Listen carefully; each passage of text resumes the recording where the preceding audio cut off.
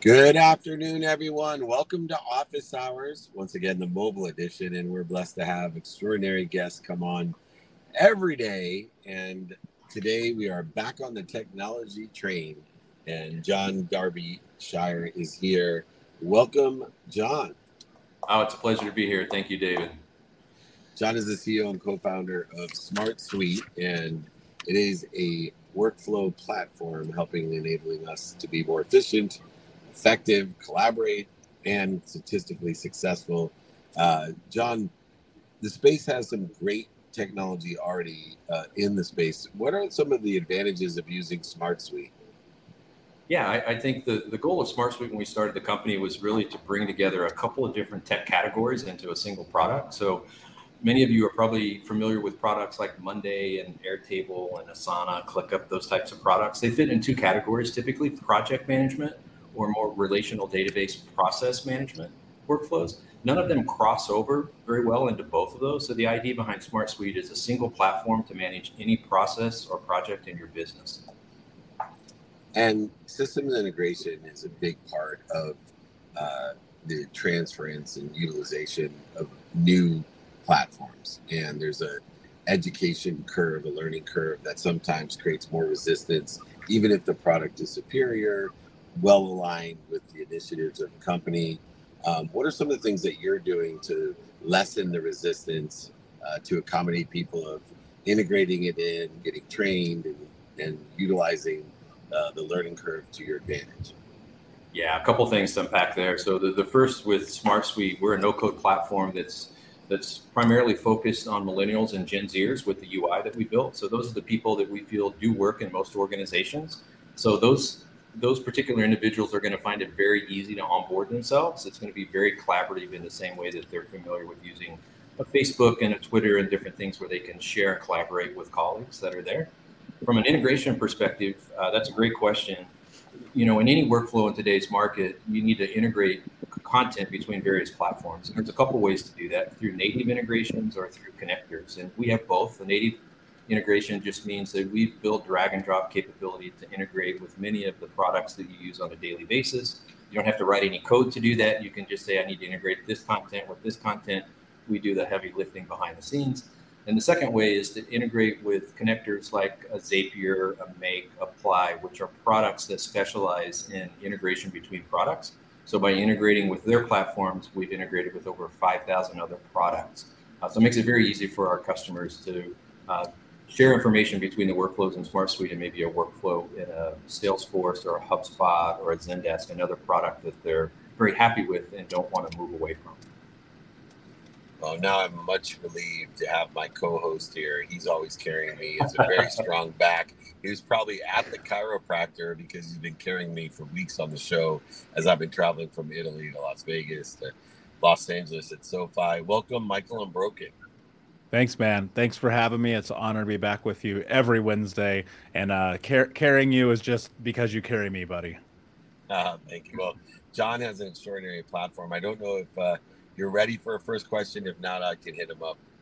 Yeah, no, actually, John, it's funny because I actually use SmartSuite. It's something that we've integrated into the team probably about 6 months ago.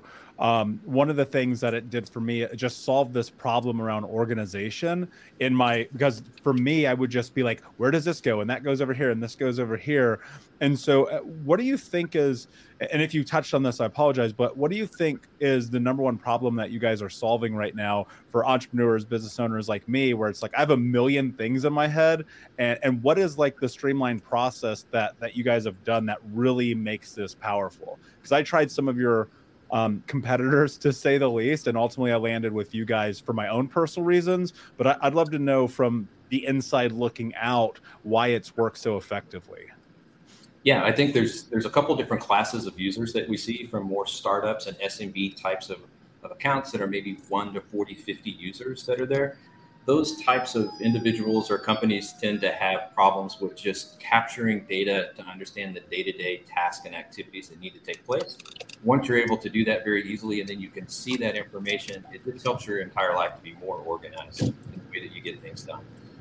If you kind of grow outside of that to the enterprise companies, think of companies with tens of thousands of employees that have processes that are in place that pass information through different types of status workflows that are there. Those typical organizations have a lot of people that come in and out of the process, meaning new employees join the company, employees leave the company, but the process needs to stay in place. So it enables them to have that singular process in place regardless of the people that are involved in the process.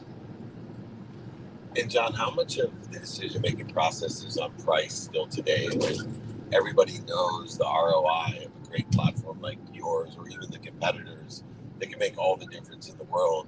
How much do you still have to fight with price? Yeah, you know, we've done something that's very different. I'll go back maybe in my background. I founded a company, Archer Technologies. It was a no-code platform in 2000, and we mainly marketed to the Fortune 100, and an average purchase of our product was around $350,000 a year, right? Now take that to today's market in a no-code platform like SmartSuite. We start at $10 per user per month. So we try to make it very economical to get started right away. And then we move up into tiers based on the volume of things that you need to do. We call records in most cases. So on our enterprise plan that Fortune 100 companies use now, it's $40 per user per month. So you can still see that it's drastically lower. And our thought process behind SmartSuite was to bring enterprise level software to the masses at a price point that's not been done before. So we don't want price to be the reason that you won't use a technology like SmartSuite. Yeah, I definitely have seen that from a consumer standpoint. And I know many people who watch this show as entrepreneurs, we're always trying to be mindful of where we're spending money. As people are navigating SmartSuite, you know, I think UX is such a big part of the journey. We're constantly looking and learning as entrepreneurs and business owners. And I think one of the things we do kind of poorly is try to figure things out on our own. Talk about the support mechanism that you guys have in place at SmartSuite, and how you not only help entrepreneurs get onboarded, but kind of the learning centers that you have at hand for them as they're learning the product. Sure. Yeah, it all starts with onboarding specialists that are on our team that know our product inside and out. They're available at no charge to all of our customers to help you get onboarded and to answer questions along your journey, whether you're a month in, 6 months, or even 2 years in. They're available to help you ensure that you're getting the most value outside of SmartSuite. If you feel that you need to do a project with SmartSuite where you have a new process, maybe that you want to implement, maybe you're a marketing agency and you want something very specific to how you're going to integrate with your customers, we have a partner program. So we have over 150 partners that specialize in different domains, some of those being in marketing, that we can connect you with at different price points. We have partners in 9 different countries around the world that kind of service our portfolio that's there. So they speak multiple languages if you need that.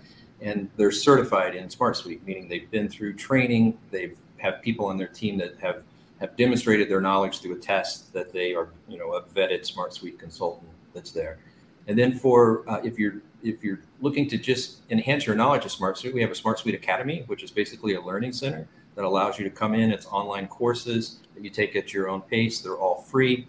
And we have hundreds of people that join that, each and every week. I found a huge benefit out of it, to be honest, because I only learn by doing, but having the support. And again, you didn't pay me to be here, John. I just happen to use the program. I love that. But he can. He should, actually, David. He should. Yeah. The other thing that we do, Michael, with people like yourself that are using the product is I spend an hour and a half to 2 hours of every day on the phone with customers and partners, just asking for product feedback. What do you like? What do you don't like? What are you working on now? How can we make that better for you? Is that one little addition to a feature that's going to make the difference for you that's there? And that's what gives me joy in, kind of being the founder of a company, is the opportunity to work with people like yourself that understand their business, and then they're using a product like SmartSuite to enhance that or make you more efficient. And we want to know, how can we help you do that? Yeah, I love that. What do you like? What don't you like? What did it help you with? Great template. But speaking of templates, John, one of the advantages of having so many partners, vendors, associates, integrators, and customers is that you can leverage the experience if you're more interested than interesting in that customer base, in your vendors, in your partners and associates. What are the things that you provide from the leverage of everyone involved?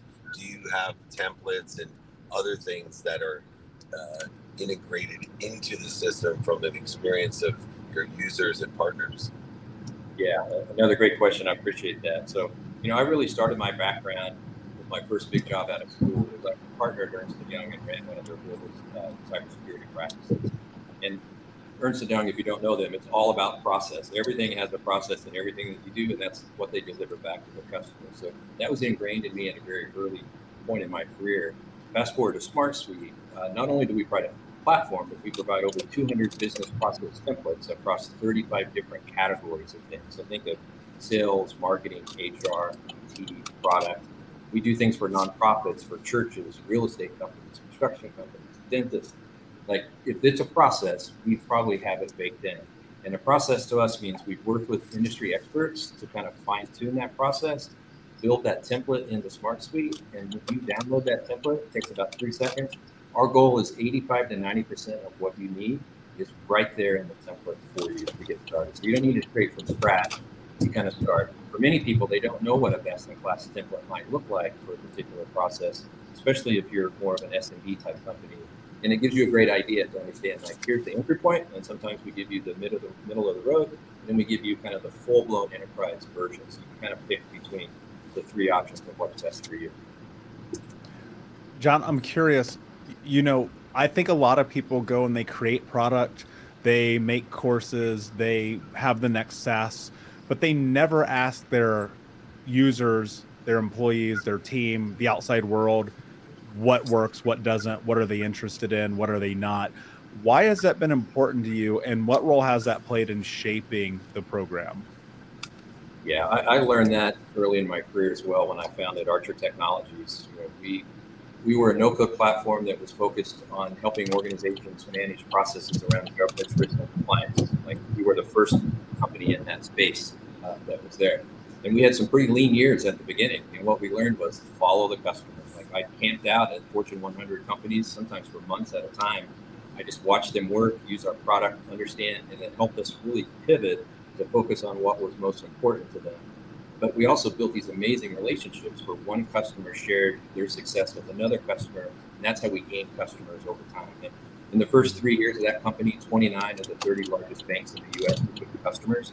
So that word of mouth is super important. So at Smart Suite, that's the same approach. My wife, Tara, runs the sales organization. She helped me found Smart Suite, or Archer 20 years ago as well. She's all about relationships and building relationships, not just between us and the customer, but introducing customers to other customers that maybe share non-competitive types of things so they can talk about business.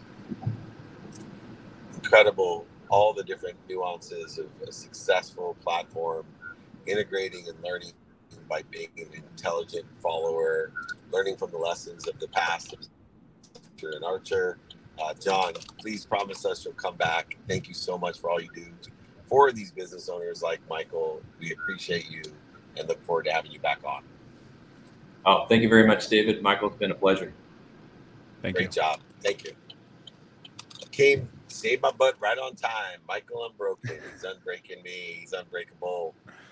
But what a great interview. And I'm so glad that you actually have used it. I've started to do my due diligence as we're looking for a new platform. So I'm looking forward to your input and advice, as well as working with John at Darbyshire, a great successful entrepreneur who's CEO and co-founder of Smart Suite. If you're interested in learning more, go to smartsuite.com. Frank is in the house, and I believe so. David, yes, absolutely. Yes. All right. All right. Frank Fawzi is here, CEO, president of Intel Libra, and we're back on track. Michael, can you see Frank there as well? Frank, we can't see you, but we can hear you, buddy. Yeah, that's a good one. So let me see where we can fix that. I'll tell you. I think we're gonna have to do it this way. Give me 1 second, please. And, no problem. Take your time. For some reason, it seems like it's not using my my other camera. So I'll use this one. Here we go. Hey, there we are. Solution oriented, like it, Frank. There you go. Yeah, we're here to fix problems, gentlemen. Good to meet you both.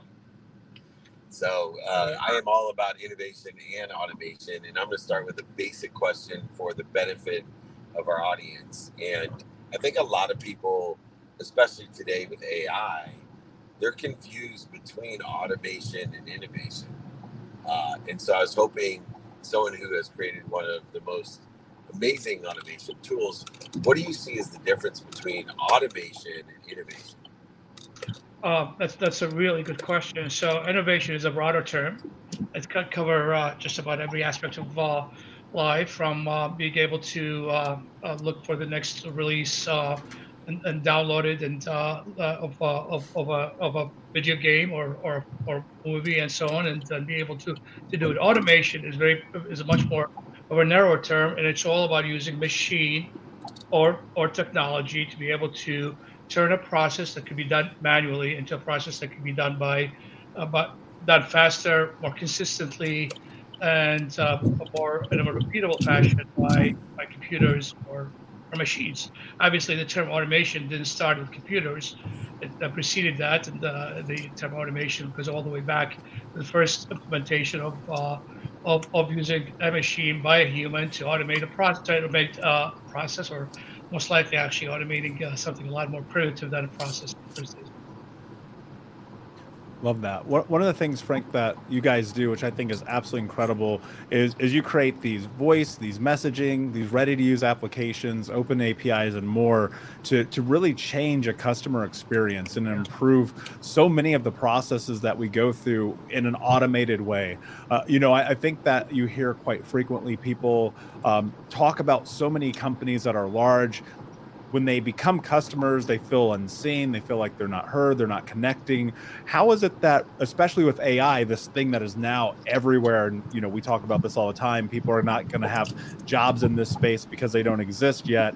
Like, what is it that you guys are doing to help people through this AI be better connected to their customer base? So that's a really good question, Michael. And one of the benefits of AI is to be able to manage and handle a lot of data, a lot of information, trillions of pieces of data very well. Humans are not really very well suited to do that. So what AI can do, and what AI is doing for businesses, and some of them are our customers, to be able to personalize the interaction between a business and the consumer. So imagine if you're a business and you're trying to leverage not only the interactions you've had with that business, but every single interaction that anyone in the past have had with the business, and recognizing based on your history of dealing with the company, how to personalize that exchange, personalize that communication, know what was the last interaction, and being able to able to deliver the answers and the responses to your inquiries, your questions, anything else you're looking for in a very personalized fashion. So it's for Michael. It's not for Frank. That's how you can make the customer experience better. Of course, there are a lot of other aspects of making the customer experience better. We all know, and we all suffered waiting and being on hold for minutes, hours, waiting for somebody to pick up a call, either for an airline or a retailer and so on. Well, imagine the world where that does not exist and is not needed anymore, where the whole time is gone completely, because the response to many of those questions and inquiries that you have as a consumer can be automated and can be responded to in a very personal way for your questions or for your quest. And that's what we do. We try to take that difficult, complex interaction between a business and many of its consumers, things utility, things large retailers, and being able to take those interactions, personalize them, automate them, and avoid any inconsistent or poor customer experience. My big thing that I joke around about is our mission, our vision is to have no more hold times, right? So, and that's kind of what Support that. I mean. It's absolutely. It's how can you not be inspired by that kind of objective for all of us as consumers? Yeah. Well, I think you'll win a Nobel Peace Prize if you can create a world with no hold times, just out of the productivity. You can imagine the peace and ease that we can create with that much time. I wonder how much time, on average, a human spends on hold in their lifetime. You probably have saved years off of people's lives of productivity, accessibility, and gratitude. Now, I come from a telecommunications background, blessed to work in the middleware space, way back when in the Silicon Valley, and then a CEO of Samsung's first phone division data device back in 1999, when they used to call them convergence devices, with the PCE phone and the Danger devices and the Palm 7s and thus work. And there's been a transition where a lot of people don't realize that telecommunications are nothing but data. And now that we have such powerful processing speeds and AI that synthesizes data, I was hoping that you could raise our intelligence and our awareness to the synthesization of this data that creates the ability that we don't have to sit on hold. What are some of the key components of the data that you're utilizing in order to effectuate this intelligent communication system? Yeah, thanks, David, for the question. And I know with your background, honestly, I don't think I can increase your intelligence, but I can certainly talk to you about what we certainly talk to you about what we've been doing and how we leverage immense amount of information and data, including both public available information as well as private customer data to be able to create the best possible customer experience. And that distinction is really important.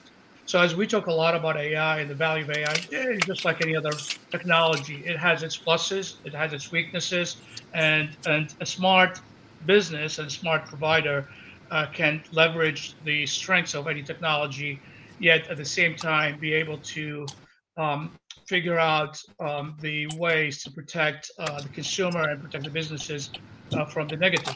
So we've created a way to be able to create that best of breed interaction between all the available public data. I'm sure you heard the term large language models recently in the last 6 months. I think we're all been throwing them around a lot recently. Now that term has been around for a while, but certainly in the last 7 months have captured the imagination of the consumers and technologies and so on. But in addition to that, we have our own private customer data that we allow them to be able to stay private and to be able to access in an augmented way to provide more information that's specific to a Michael or a David that's contacted the business and contacted the business based on a certain demand and a certain requirement, and might have had a history with dealing with the business. And knowing all that history is very important.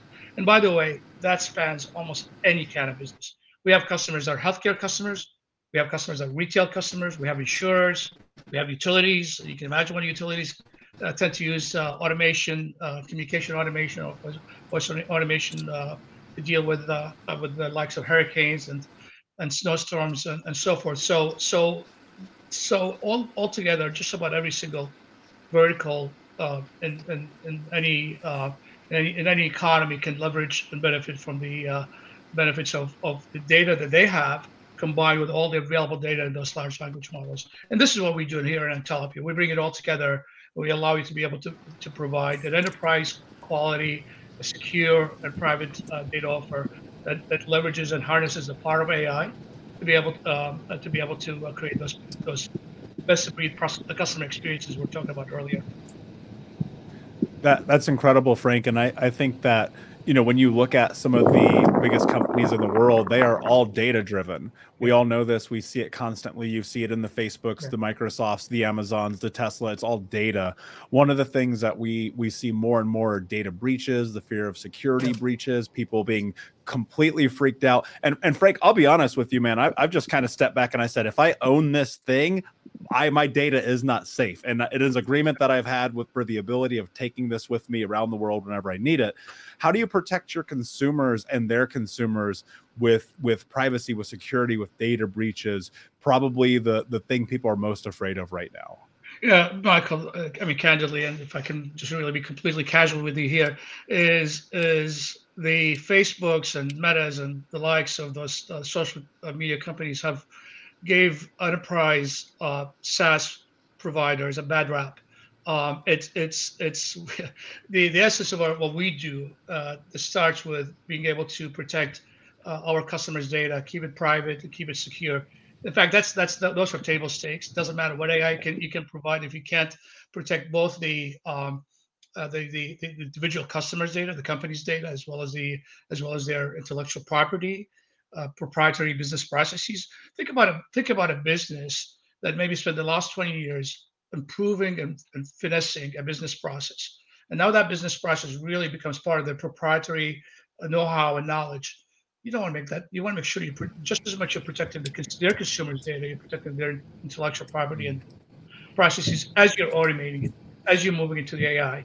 So this is where we the experience and the knowledge that we bring to the table is to be able to do that in an efficient, effective way, where we're increasing the availability of AI into the streams that are much more careful for in data handling, whether it's handling patient information in healthcare, or for that matter, credit card information for retailers and so on.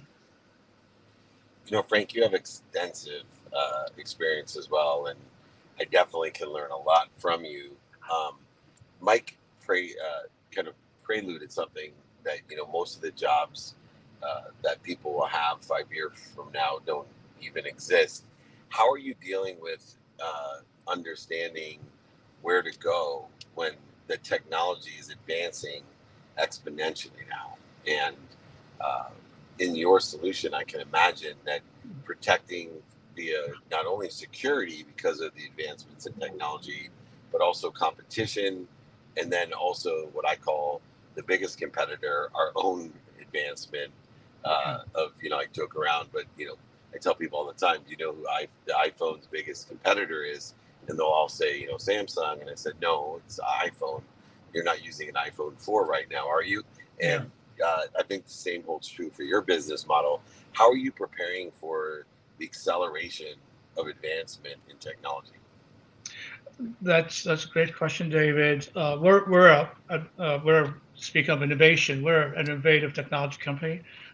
Company's been around for 20 years. We've always worked diligently to try to make sure that we are ahead of the curve. It's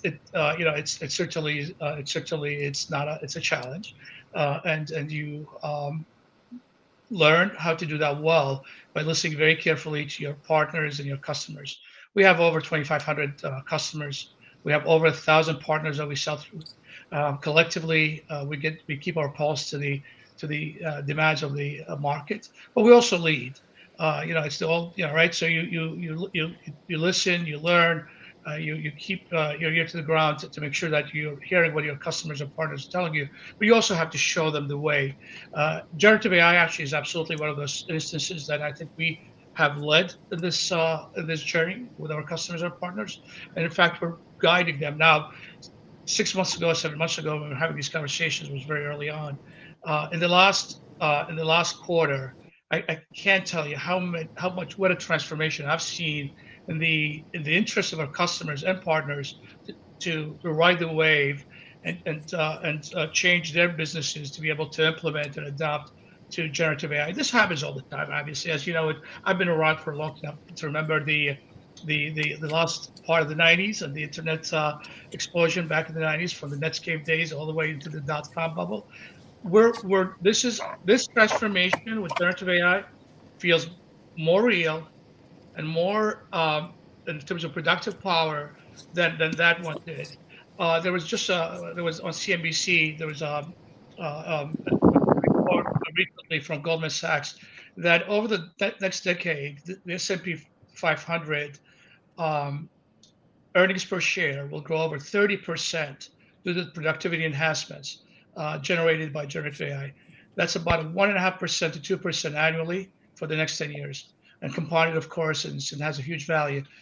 So when we start thinking about taking those incremental earnings per share, and they come, by the way, in two forms. They're definitely productivity enhancements, but as I was describing earlier, a lot of our customers, they want the productivity enhancements of cost savings and so on, but they care more about being able to deliver a best-of-breed customer experience.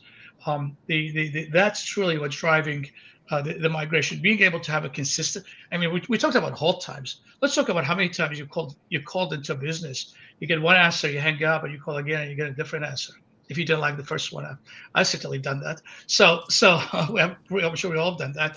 So now being able to get that consistent response without dismaying your callers because one agent did not know the right answer, and being able to do it to the consistent way is also part of that 30% improvement in earnings for the S&P 500. And by the way, this was done on the S&P 500. It is true absolutely for just about every single business in the world. Yeah, providing more options, opportunities, and touches of favor. Frank Fawzi, thank you for joining us, CEO and President of IntelliPeer, increasing our communication and our connectivity. We look forward to having you back on as well Thank you for the lessons today. I will be utilizing those to make more money, help more people, and have more fun. We'll see you soon. Sounds good, David and Michael. Gentlemen, great meeting you. Take care. Thank you. Great meeting you. Thank you. Come back soon. Things are getting unbroken with Michael Unbroken, and it's amazing. I love the irony, Michael, just real quick before we bring on, and I'm not sure our guest is here, but I love the irony when you get like the world thought leaders in technology that can't get the camera on.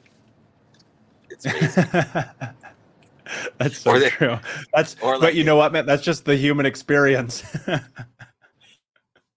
Or like you and I, like we do thousands of interviews. We've been both of us together years and years, thousands of interviews, speeches, and we'll still get on a Zoom or a StreamYard and leave our mute on. It's like, yes, I'm a professional. Don't worry about me. 100% credible. Anyways, okay. We're not on audio here. They see me, and we're not in audio. I can hear you. What's up, Miles? You're in the show. Everyone can see and hear you, but they can't see or hear me. Can you guys hear me? Miles, we can hear you. Yeah, we can hear you. We don't have audio. Oh, you can't hear us. The irony of us just talking about this. That's my favorite thing too, and you know that, Michael. I gotta complete Miles Nadal is capital. He'll come back on to talk about leadership, entrepreneurship, philanthropy, all kinds of principles in that realm. But I just have to be honest. I think I got. Oh, there we go. Hello. Hello. How you doing? Is that Roy? Good. We got Roy stepping in. Thank you. My boy Roy is here, everyone. Thank you for joining us. He's stepping in, CEO and president of Viking Executive Protection Solutions, VikingEPS.com. Welcome, Roy, to the show. Thank you. It's an honor to be here and pleasure, and I'm enjoying the moment. Wow, you're going to really enjoy it because I got Michael Unbroken in the house, and he brings it, and he's such a great compliment. It's like Batman and Robin when I'm with Michael. We want to talk about the importance of situational awareness and understanding how that's relative to not only protection, but a situational awareness and understanding of how that can help us in business as well, because you are an expert in the protective side of it, really aligned perspective, how we can use the situational awareness to be successful in our businesses as well. Well, thank you. That's a very good question, and it gets asked a lot, but I don't think it gets asked enough. I think people have a general inert ability to understand about their situation, but are they aware of factors around it? And that goes from the personal side and it actually can go into the business side. I think us in general, talking about just society in general, we take a view and a look point at security as a break glass in case of emergency. You know, we're more reactive instead of being proactive.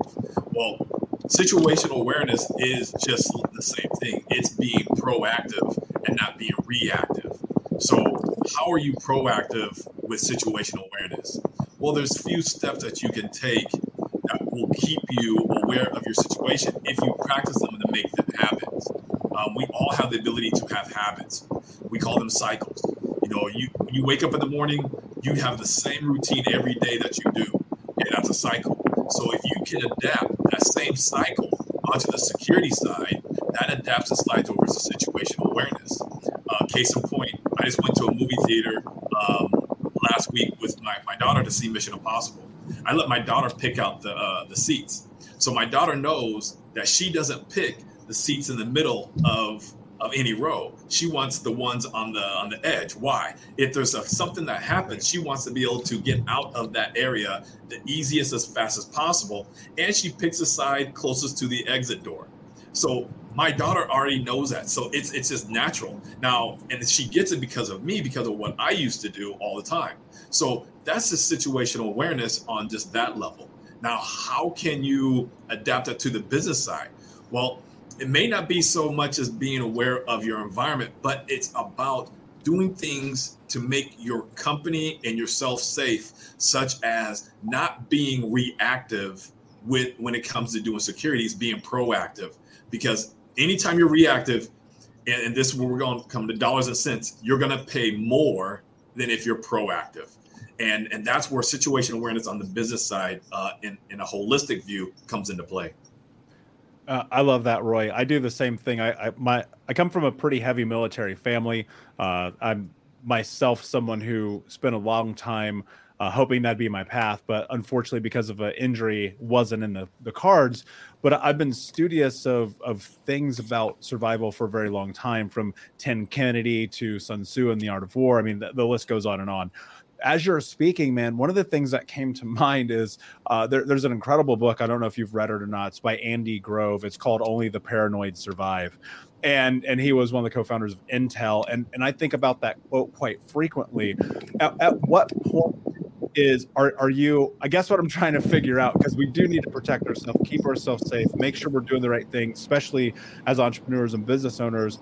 But is there a space in which paranoia becomes delusion? Like, at what point is it overkill, right? Yeah.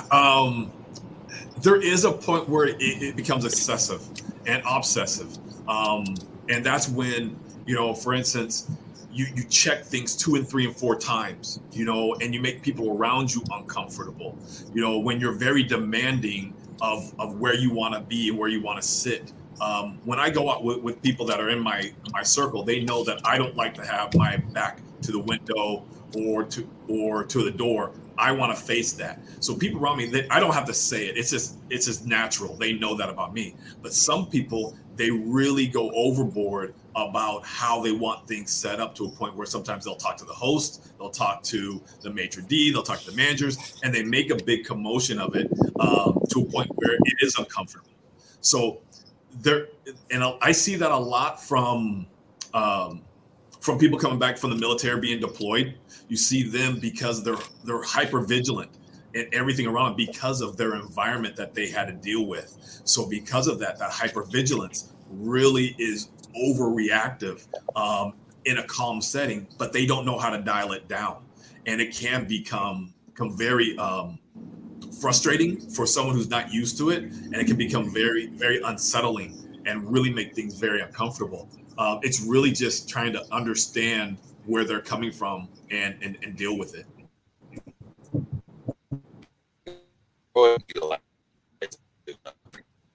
Decades with the celebrities, athletes, entertainers, billionaires, that in my profession we have to collaborate with the events and the public exposure, from traveling in Brazil for World Cup to Super Bowl, Masters, Kentucky Derby, etc. It seems to me, and tell me if I'm wrong, there hasn't been much change since I've utilized these services since the 90s. So we're going into the 3rd decade of me utilizing these productive services. Your approach seems to be a little bit different. You seem to be disrupting what has been around for a long time. What are the things that you're doing to disrupt a stagnant traditional industry? Well, David, that's a very good question. I was fortunate to be selected and go to a very prestigious executive protection training school called Gavin de Becker. And I learned a lot when I went there.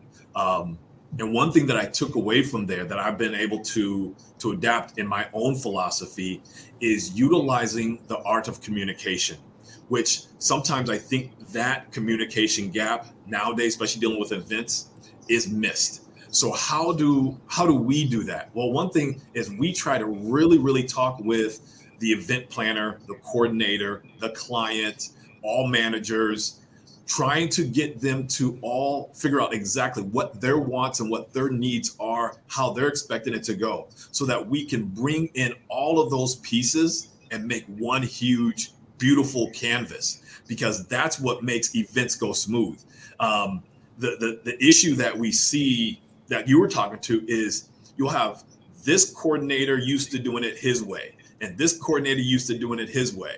And then now you kind of have a power play of who's gonna trump. Well, we don't try to do that anymore. And that's the whole thing that I try to bring across to people. It's not about a power play.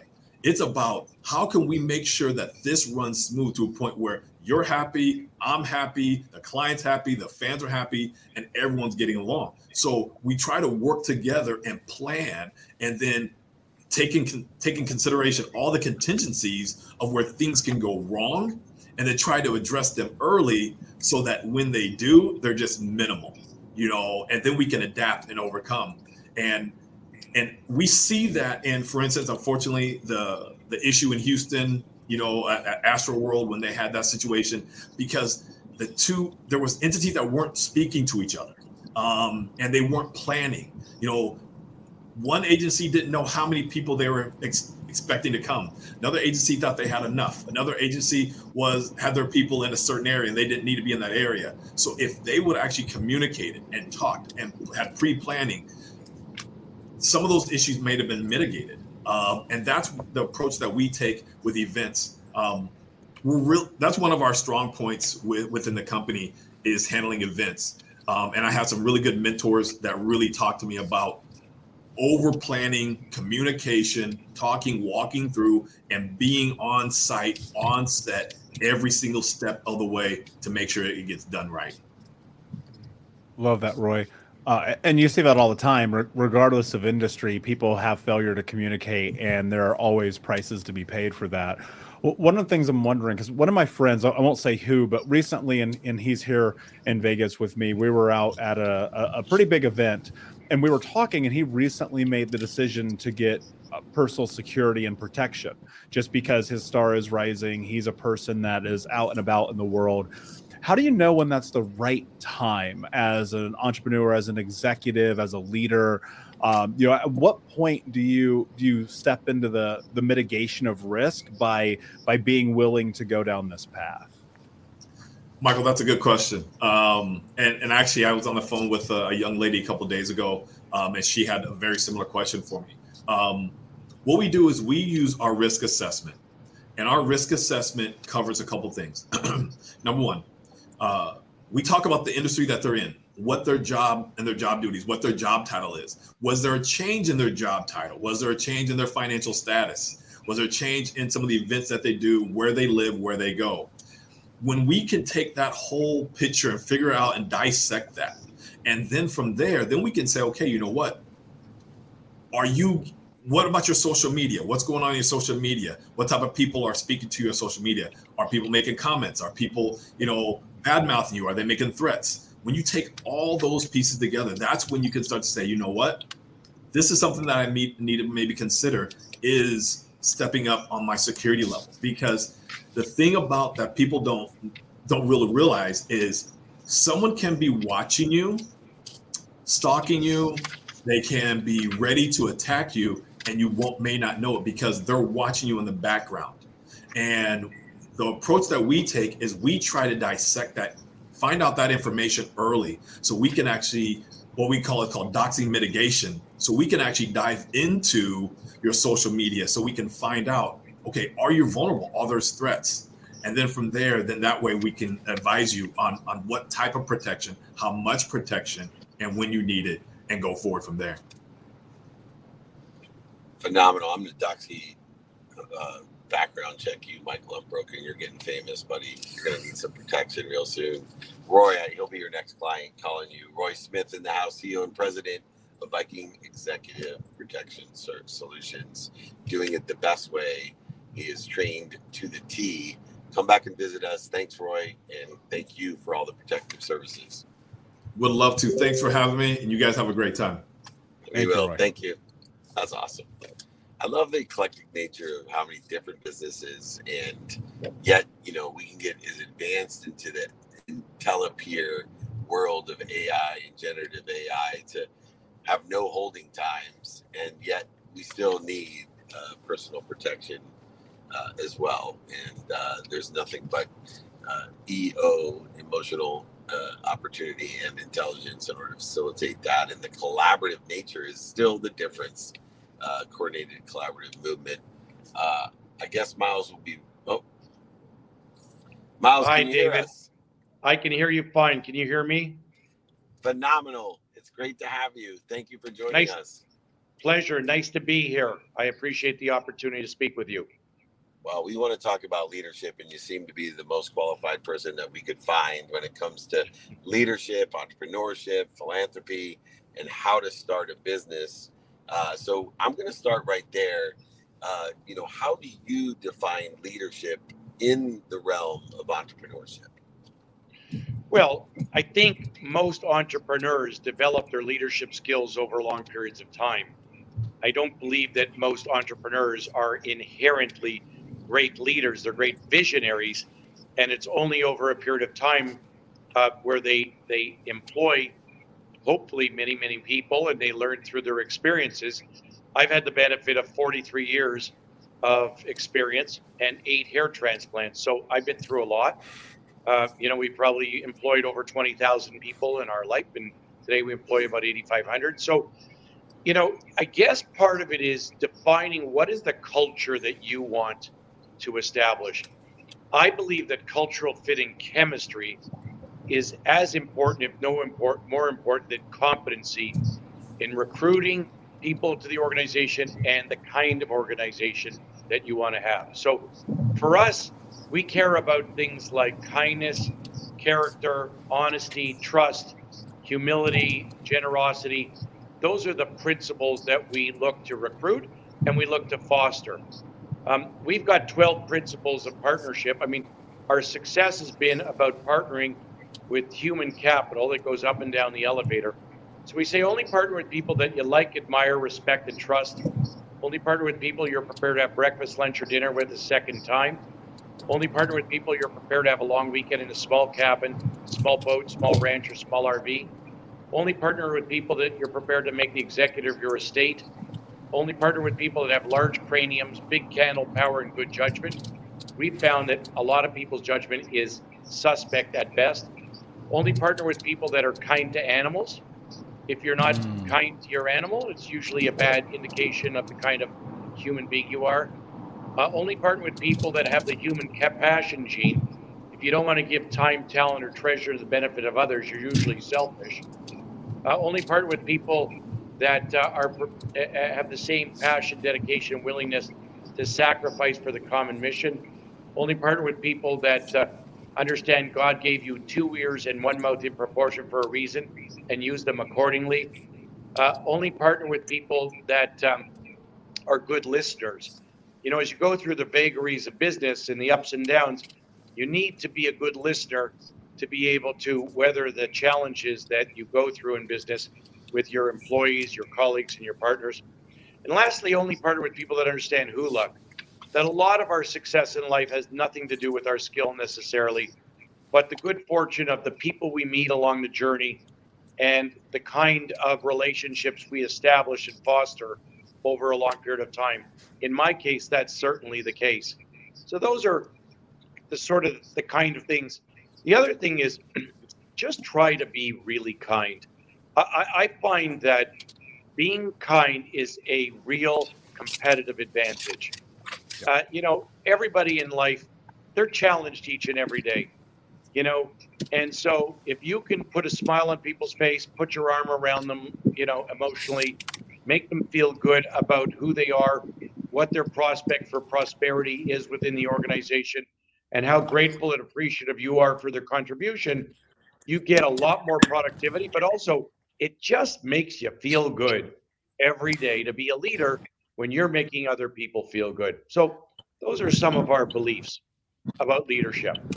Yeah, Miles, it sounds to me like you might have done this once or twice, man. I have the benefit of making every leadership mistake possibly. I ran a team of 52 at 18 years old. So let me tell you this, I made some mistakes on my way up.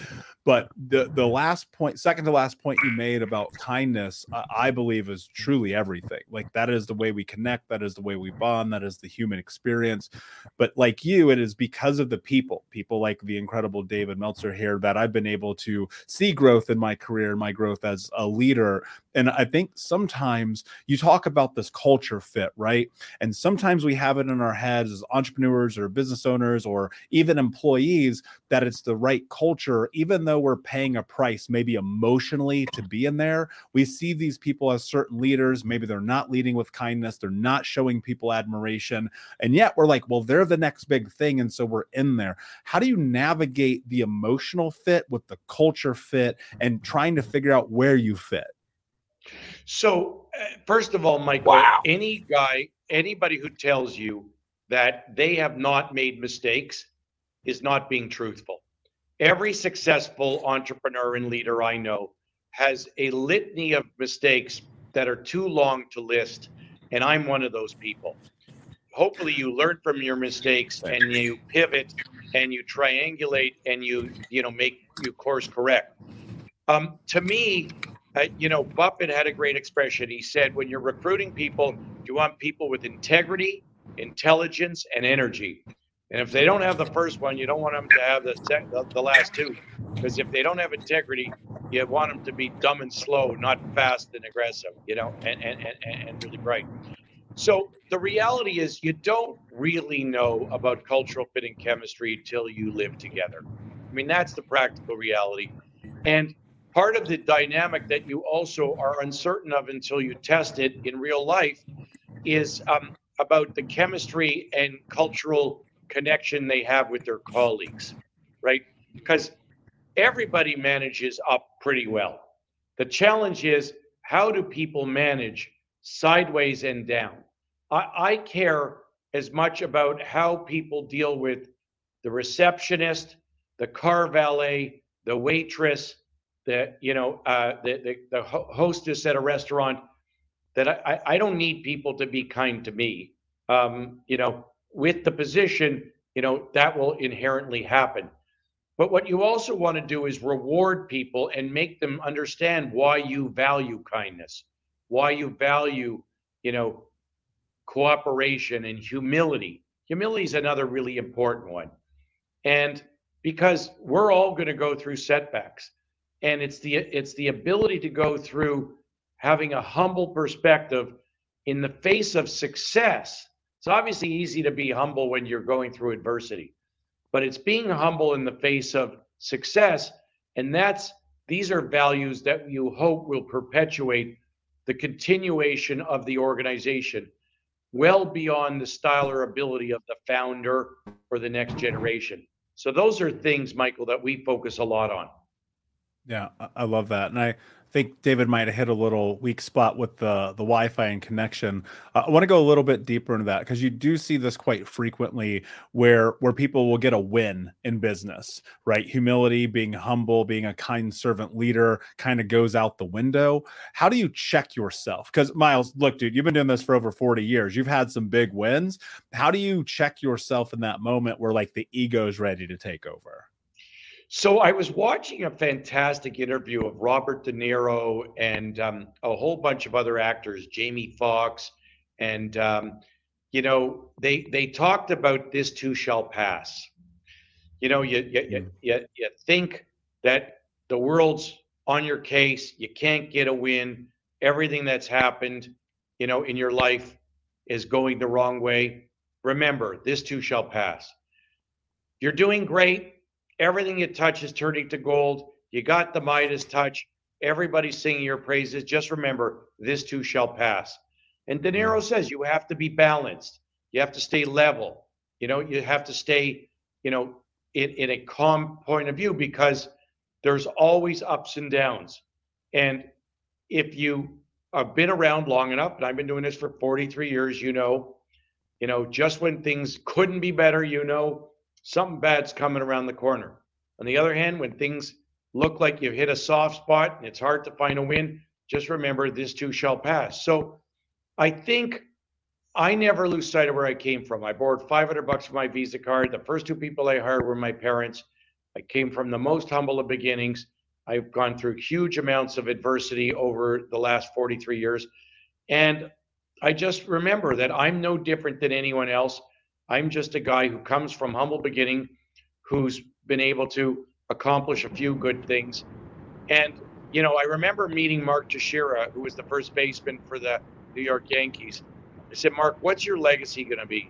He said, good family man, generous community guy, and oh, by the way, he played baseball. And it really gave me a perspective that he defined himself and his legacy by what kind of human being he was, and his professional accomplishments were secondary to what he thought was important to his legacy. Well, you are building quite a legacy, Miles, in the context of my favorite piece of advice, which is be kind to your future self and do good deeds, no matter how much money we make, how much prestige we have achieved. You certainly are a humble, intelligent follower, my definition of a leader. Thanks for joining us. We look forward to having you back. Thank you very much. It was a pleasure to be here, and I hope to participate in the future. Wishing all of you, your viewers, and your families good health and a wonderful summer. Thank you. You're amazing. Thank you. Awesome. I made it just in time for the takeaway of the day, Mike. How about that? Yeah, man. Look, I think I heard it from every single incredible entrepreneur we had on today. The thing that I'm taking away is listen. Listen to your customers, listen to your team, listen to your executive team, listen to strangers on the street, listen to your partner, your wife, your friends, your cousin. Just listen, because you know, it's forced for the trees sometimes, man. And I think that we can get in our own way because we have already made up our mind, and you might hear something that changes your mind in a way that leads you further down the path of prosperity. So for me, my biggest takeaway is just shut up and listen more. I love it.